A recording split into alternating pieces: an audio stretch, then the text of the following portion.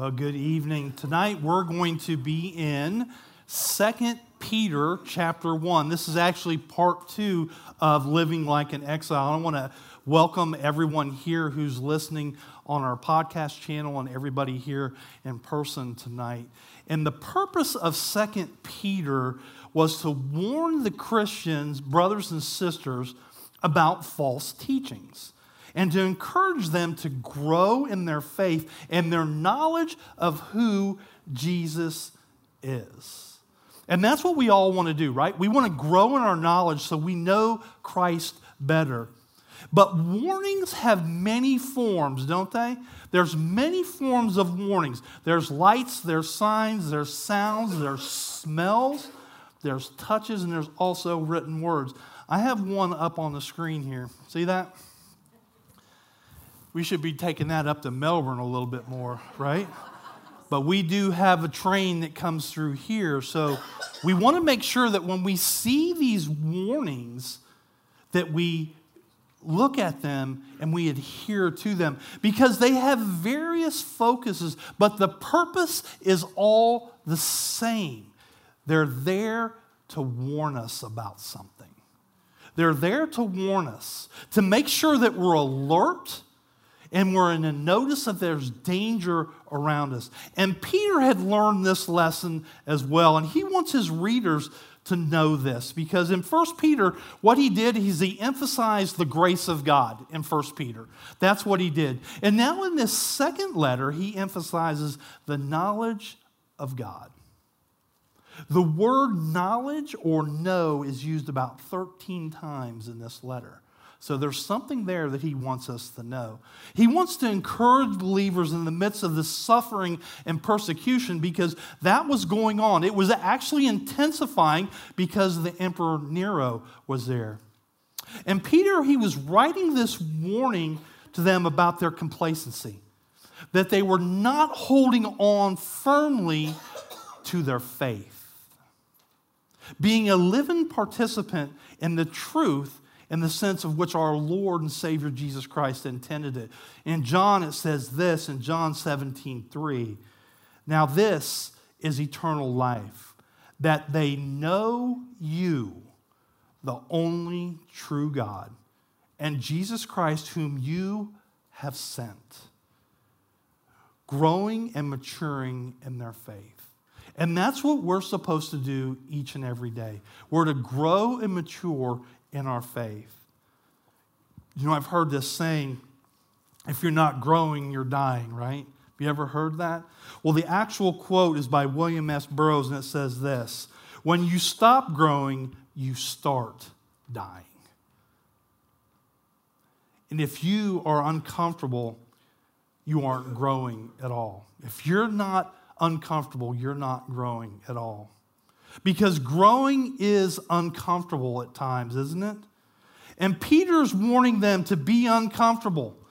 Don't be complacent about what's going on. He's saying reject all these people who distort the truth about the Word of God.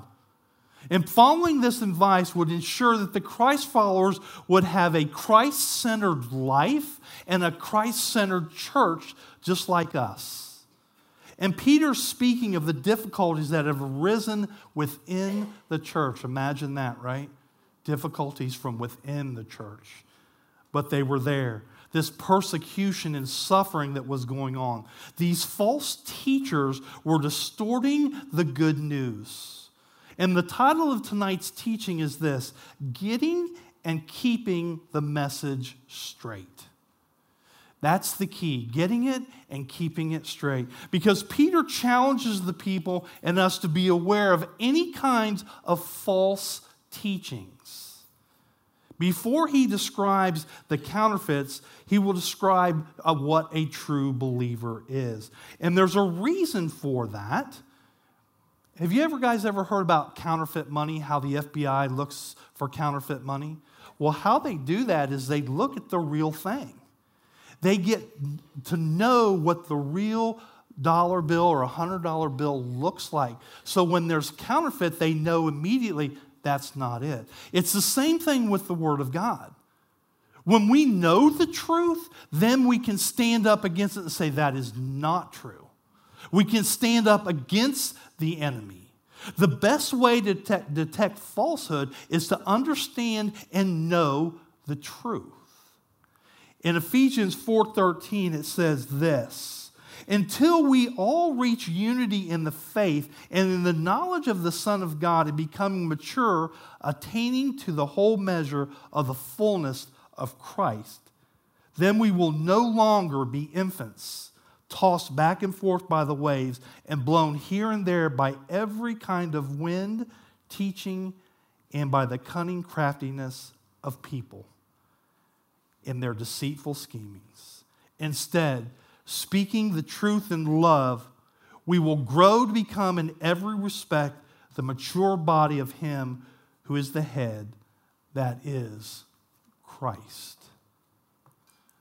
So when we know Christ better, when we know who He is, we won't be tossed around. And Peter is what he's going to do tonight. He's going to give us some characteristics of what true faith is and what it begins with. And as we keep building ourselves up in this unity of our faith within the Spirit of Christ and the knowledge of who God is in our lives.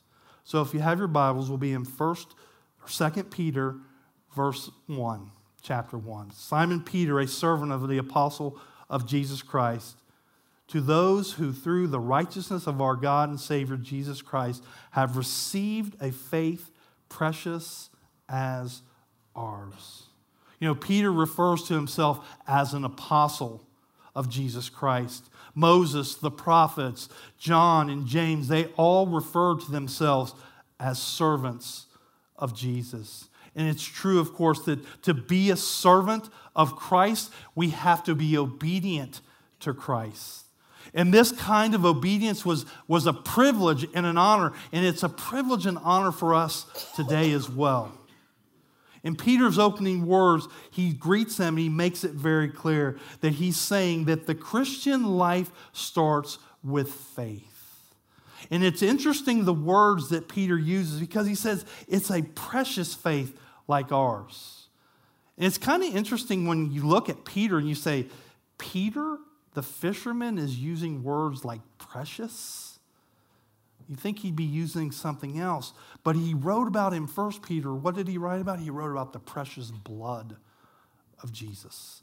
And he goes on more later on in this second book, and he'll talk about the precious promises of the Lord.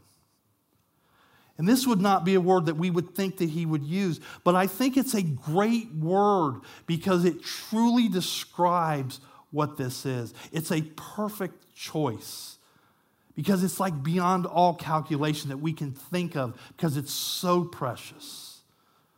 The precious are faith, the blood of Christ, and the promises of God. And this reference that he's talking to is a reference of the teaching of Jesus Christ and the apostles that were inspired by the Holy Spirit. Peter is saying that this precious faith is common to all of us. Each and every one of us can have that. Our faith is a very important point right here. And what we believe can neither be selective or subjective at all. The point is our belief and our faith is based on truth and authority of Scripture, the Word of God. That's what we base it on, the Word of God. And we all have this faith. And this faith is personal for each and every one of us, isn't it? It's personal. Our faith is personal because it comes in the person of Jesus Christ. It's personal to Him. And then he goes on in verse 2, and it says this, grace and peace be yours in abundance through the knowledge of God and our Lord Jesus. Grace and peace. It's easy to understand the emphasis on grace. That's what Peter was talking about in his first book because Peter knew about grace. I have an acronym up there of what grace stands for. It stands for God's riches at Christ's expense. God's favor poured out on undeserving people.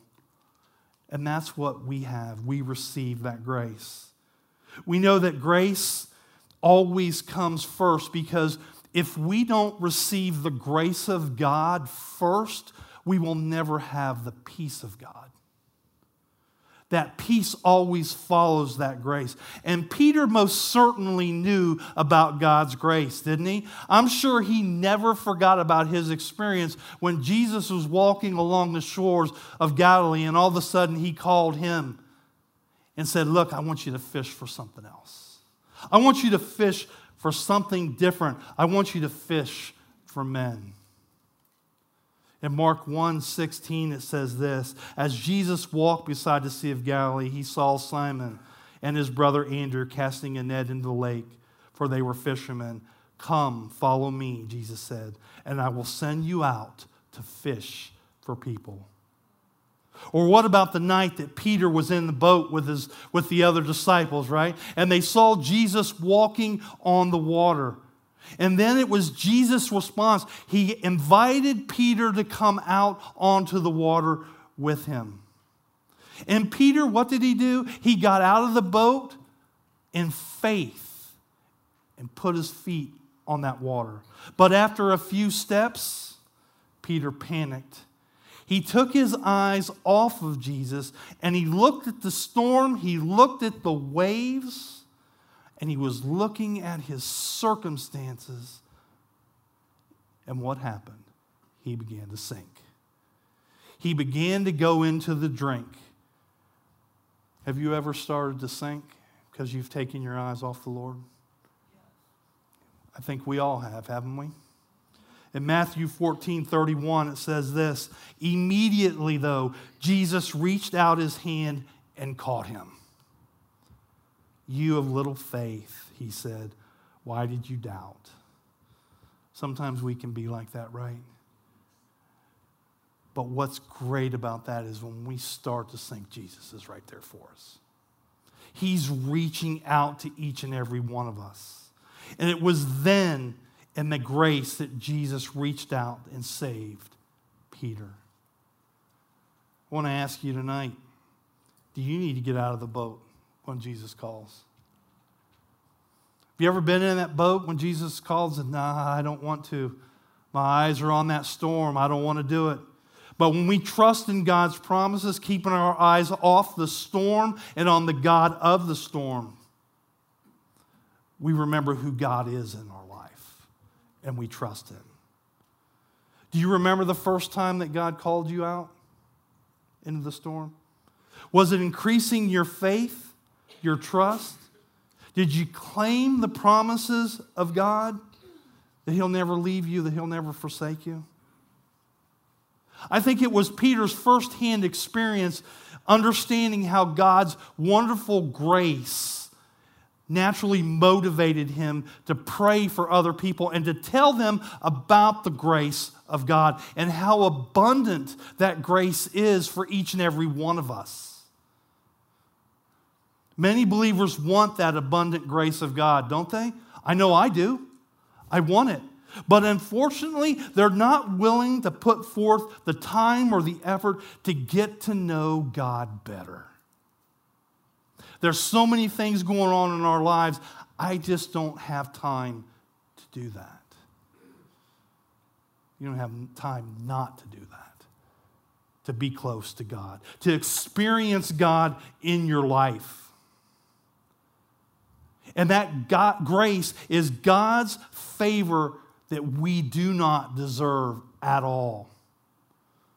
The result of this is experiencing this God's grace is a peace that goes beyond all understanding. It is amazing. And it says this in Philippians 4:7, it says this: and the peace of God, which transcends all understanding, will guard your hearts and your minds in Christ Jesus. The peace that transcends all understanding will guard us. Don't we all want that in our lives? We want that peace. And that only comes from knowing who God is. If we don't know who God is, we can't have that peace. And we can't have that joy because the victory lies in Jesus Christ alone. It's the power in His blood and the victory that He had on the cross for us. And these people were just ordinary Christians, ordinary people just like us. People who were struggling to be faithful. They were working, they were in their jobs, they were going to school. Does it sound familiar like each and every one of us? Going through our daily lives. That's what happens. Life gets in the way, doesn't it? It gets in the way of our relationship with God and our other relationships as well. But we're called to be devoted to God. We're called to be bright lights shining in a dark world. And they were living in a very rough world as well. It's not much different than today, except for, I would say, technology, right? They were having a rough time as well as we are. But we have the knowledge of God and of Jesus Christ as we have the Word of God. And we get to know Him better. We study God's Word. We pray. And then we enjoy the privilege that God freely gives us to be called His children. We're called to be faithfully devoted, to be the lights that shine bright for Christ in our words, but not only in our words, but especially in our actions, how we live our lives, that people would see Christ in us and through us. Our faith through the knowledge of God and of Jesus Christ our Lord. The more knowledge we have of Jesus, the greater understanding you'll have, and that you'll understand that God is truly a God of grace. And the older we get, and I can testify to this because the older I get, I grow and learn more about God's grace and about how much I need it each and every day. It's all about that undeserved, unearned favor that God pours out on each and every one of us because of the finished work of His Son, Jesus Christ, on the cross for us. The next point here is this. Jesus is not only our Savior, but He is our Lord as well. Because some of us say, we like the Savior, we want to be saved, but He's the Lord of our lives as well. We like that, but we have to completely surrender to Him to make Him Lord of our lives. And now, immediately following this greeting, he goes on and he tells his readers this. He's going to move on and identify further and write about what Jesus provides for each and every one of us. In verse 3, it says this: His divine power has given us everything we need for a godly life. Our knowledge of Him who called us by His own glory and goodness. Peter writes first, His divine power has given us everything we need for a godly life. Peter's not saying that he's given us everything we need pertaining to life. He's saying everything we need for a godly life. To live an abundantly filled, glory-filled life, that we have everything we need through Christ. He's already given it to us. And right now, we could stop right there, couldn't we? Because we have everything we need in Jesus Christ. And Jesus made this point in John 10:10. He said this: I have come that they may have life and have it to the fullest. Or have that abundant life.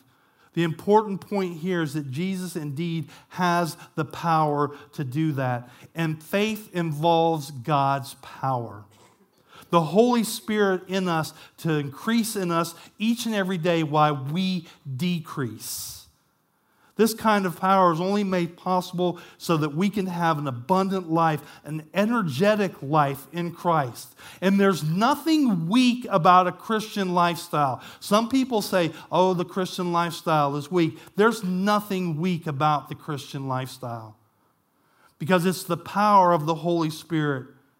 The power that grows in us, it's from God. And when we know Jesus better, we experience that power better.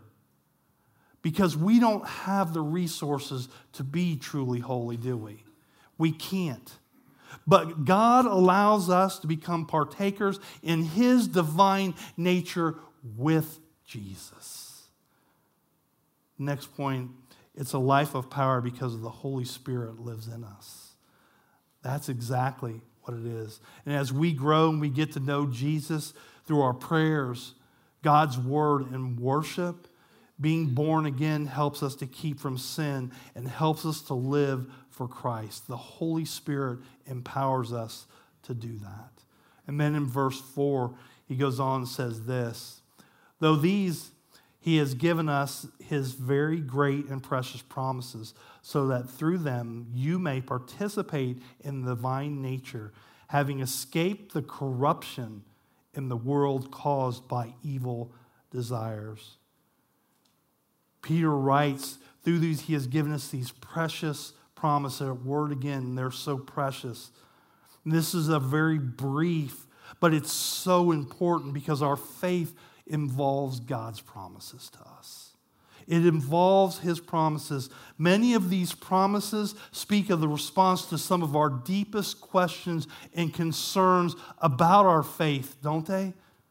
Sometimes we're sad and we're downcast and we're in desperate need of joy. Are you struggling? Are you having a hard time? Feeling fearful? Within the Bible, the 66 books of the Bible, there are approximately 8,810 promises from God. Receive and claim those promises. I don't know if you've ever seen this book. It's called God's Promises for Every Day. You can get these Hobby Lobby ladies, and if you ever go to Hobby Lobby, they have them there. Grab one of these. This is a great read. Having God's promises at your fingertips every day. It's amazing. And Jesus promises this in John 16:33. I have told you these things so that in me you may have peace. In this world, you will have trouble, but take heart. I have overcome the world. Amen? We're all going to have trouble, but Jesus has overcome the world. That's amazing. And what's the amazing thing about it is we don't have to live by the explanations of the world, right? We live by the promises of God, by the Word of God.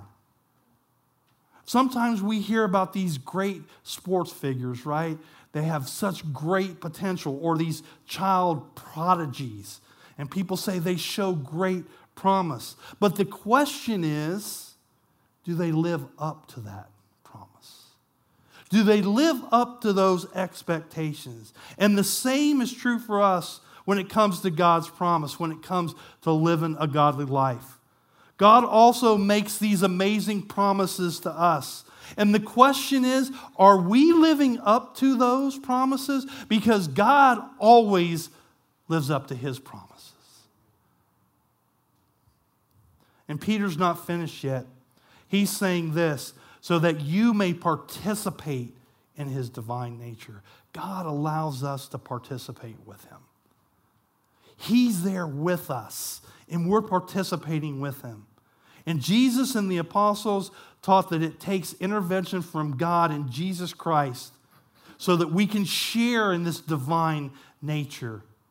And the point here is simply this, that Jesus became one with us so that we might become one with Him. We participate with Him. And Peter also wants them to know that Jesus Christ has the power over corruption. The corruption in this world that comes from sin and evil desires. These false teachers were saying that Christians didn't need to worry about morality. They didn't need to worry about sin because God's grace took care of it. And Peter and Paul spoke forcefully against this false doctrine. And certainly the temptation is ever present today in our lives, right? We see this through TV, through advertising, through books, through movies, and most certainly through social media. And Peter's making very clear that in Christ we have the power to overcome all temptations. We have been saved by God's grace to make a difference in this world. The promises that God gives us in His Word enable us to develop and grow in a godly life to make a difference. These promises come from a great God to us. Now, here's the thing. We're not going to be sinless, right? But we're called to sin less. That's what we're called to do, to sin less. In verse 5, it says this, "For this very reason, make every effort to add to your faith goodness, to goodness, knowledge, and to knowledge, self-control, and to self-control, perseverance, and perseverance, godliness, and godliness, mature affection, and mature affection, love." The false teachers were saying that the self-control, there was no need for self-control because it was a work. You don't have to work, right? You don't have to work at that. And it's true, work cannot save us, but it is absolutely false to think that works are unimportant. We are saved so we can grow to be like Christ. And God wants to produce His character in us. Jesus didn't come to be served, He came to serve. And we're called to use our giftings to do the same thing. But this demands discipline and effort. Faith results in spiritual growth. As we obey, we develop self-control. I've seen people say, well, I couldn't help myself. Because you don't have self-control. The fruit of the Spirit, because you're walking in the flesh. Our actions and our emotions as we walk in the Spirit should always reflect that. We have faith, and Peter says that we're supposed to be that bright, shining light in a dark world. And that's only when Jesus works in us. This perfecting of our love, that we're able to grasp the fullness of life for which we were created. And Peter says that we're called to strive in our walk with Jesus to make every effort to add to your faith goodness. And he goes on from there. But faith must be more than our belief. It must result in actions and in character and the practice of moral disciplines. In James 2:14 it says this, "What good is it, my brothers and sisters, if someone claims to have faith but has no deeds? Can such faith save them? Suppose a brother or sister is without clothes and daily food. If one of you says to them, 'Go in peace, keep warm and well fed,' but does nothing about their physical needs, what good is it? In the same way, faith by itself, if it is not accompanied by action, is dead." Peter will list several of faith's actions here. And these actions do not come automatically to us, do they? They don't. We have to strive for them. That's why he says that we have to strive for that, making every effort. And here's the thing, they're not an option. These are not an option. These must be a continual part of our life. We don't finish one and then start another. We work all of them together at the same time because God will empower us to do that. And He's given us this responsibility to learn and to grow in who He is. This is kind of like a virtual ladder, right? A virtual ladder leading up to the ultimate, which is love. I always think about back in the 70s. I'm a child of the 70s. And when I thought about this because it's this stair step. And I thought, well, that's kind of like the stairway to heaven, right? Kind of as we go up that stairs, we're going up the stairway.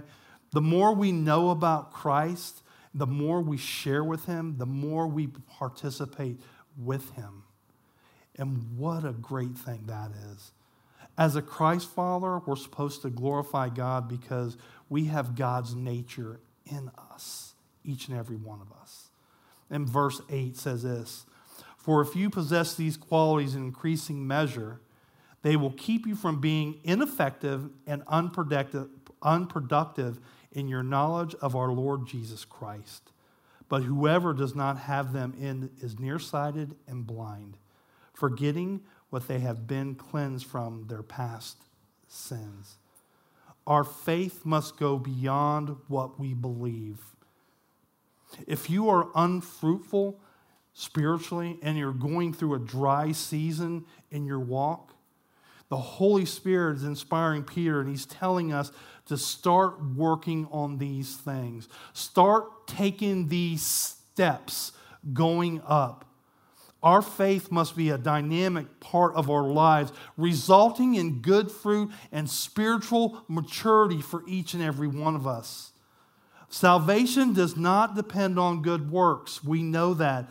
But it is a result in good works, producing fruit for the kingdom of God. In John 15:5, it says this is one of my favorite verses. Cindy put this on our house, our old house. She painted it on the walls.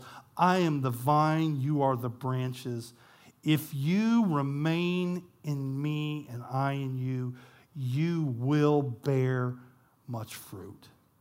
Apart from me, you can do nothing. We'll bear fruit, much fruit, and more fruit when we remain in Christ. But apart from him, we can do nothing. The degree to which you apply these qualities to your life is up to you on how fruitful you want to be for the kingdom of God. But to remain in Christ so that we can be fruitful, to have a productive life and know who Jesus Christ is. It's a spiritual growth that brings practical results in our life. And Peter gives us this evidence of true spiritual growth is our fruitfulness. Are we being fruitful for the kingdom of God? The more we become like Christ and the Holy Spirit can use us to witness in our service for the Lord, or are we just being idle, not doing anything, not growing, being unfruitful? The knowledge of Christ is not producing anything practical in our lives. A challenging idea jumps out from this verse. It's very simple this. It's possible for a Christian to be fully equipped for a meaningful life, to be like Christ, and yet squander that opportunity. It's possible instead to choose to be ineffective and unproductive with our gifts. And I think this is a sobering thought. This would be something like realizing that you had a superpower all this time and you didn't use it at all. You weren't able to use it. It would be disastrous to leave these things behind. You know, I've always thought about when I get to heaven, and somewhere I've got this picture of all these gifts lined up in heaven, and asking, what are those gifts? Those are the gifts that you didn't use. Those are the gifts that you didn't open. And I don't want that to happen to any of us. I don't want us to be unproductive Christians. I want us to open the gifts that God has given each and every one of us and use them for his glory. Peter says that seeking these qualities that he's listed, they will help us grow in Christ, and that we will become effective and productive Christ followers for the kingdom of our Lord and Savior. And this isn't going to happen while we're sleeping or we're not paying attention. Peter commanded, he said this, that we need to work at it and make every effort to add these qualities alongside the faith that we possess. Believing is not enough. If you have truly know our Lord and Savior Jesus Christ, you'll be growing in godliness. You'll be seeking him and you'll want to be fruitful serving him. Not being nearsighted and blind, as he said. That we would have vision for our Lord and Savior. And this is especially true in our spiritual life. And now Peter talks about our assurance and our security. The last verse, it says this, "Therefore, my brothers and sisters, make every effort to confirm your calling and election. For if you do these things, you will never stumble, and you will receive a rich welcome into the eternal kingdom of our Lord and Savior, or our Lord Jesus Christ." Peter stresses these virtues in our relationship with God. Peter wants to rouse up these complacent believers who have been listening to these false teachers. He's saying, make every effort, be diligent, use extreme effort, confirming your calling that you have. What we do is we trust the Lord. Paul spells it out for us with this promise.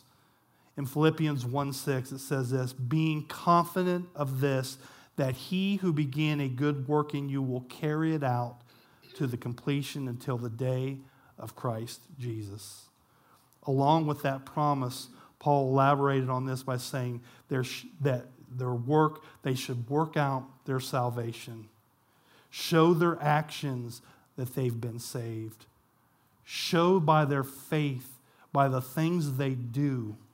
In other words, we can't be saved and just sit back and relax. The Christ follower who is sure of who he is and his calling will not stumble. We will not be perfect either, because we're not perfect. Because we know who we are and we know where we're going. And if we're growing and maturing in our faith in Christ, it will take effort. We have to work at it. But we need to do this. We need to have a consistent life of faith as a child of God. We will not always be on the mountaintop, right? But we will always be climbing higher, growing to be more like Christ each and every day. And what we look forward to is to receive that rich welcome into our eternal home. Just think of the blessings that growing Christians enjoy. Fruitfulness, vision, security in heaven. And most of all, when we think about heaven, I've said it before, because heaven's not the prize, Jesus is the prize. But the Christian life begins with faith. But faith must lead to spiritual growth. And faith leads to grow so that we have practical results in our life. We lead a kind of godly lifestyle. We get to experience God, and we won't fall prey to false teachers. We won't be blown back and forth. We will never stumble, and we won't fall, because we are victorious in Jesus Christ. Will you pray with me? Father, we thank you for your word. And Father, tonight, we want to know you better. We want to lift up the name of Jesus, and we want to know who you are in our lives. And Father, I just ask that you would just help us to be more aware of your presence. Give us the guidance and direction that we need. And Father, I just ask that you would just bless us, watch over us, and keep us safe. Father, we love you and praise you. In Jesus' name we pray. Amen.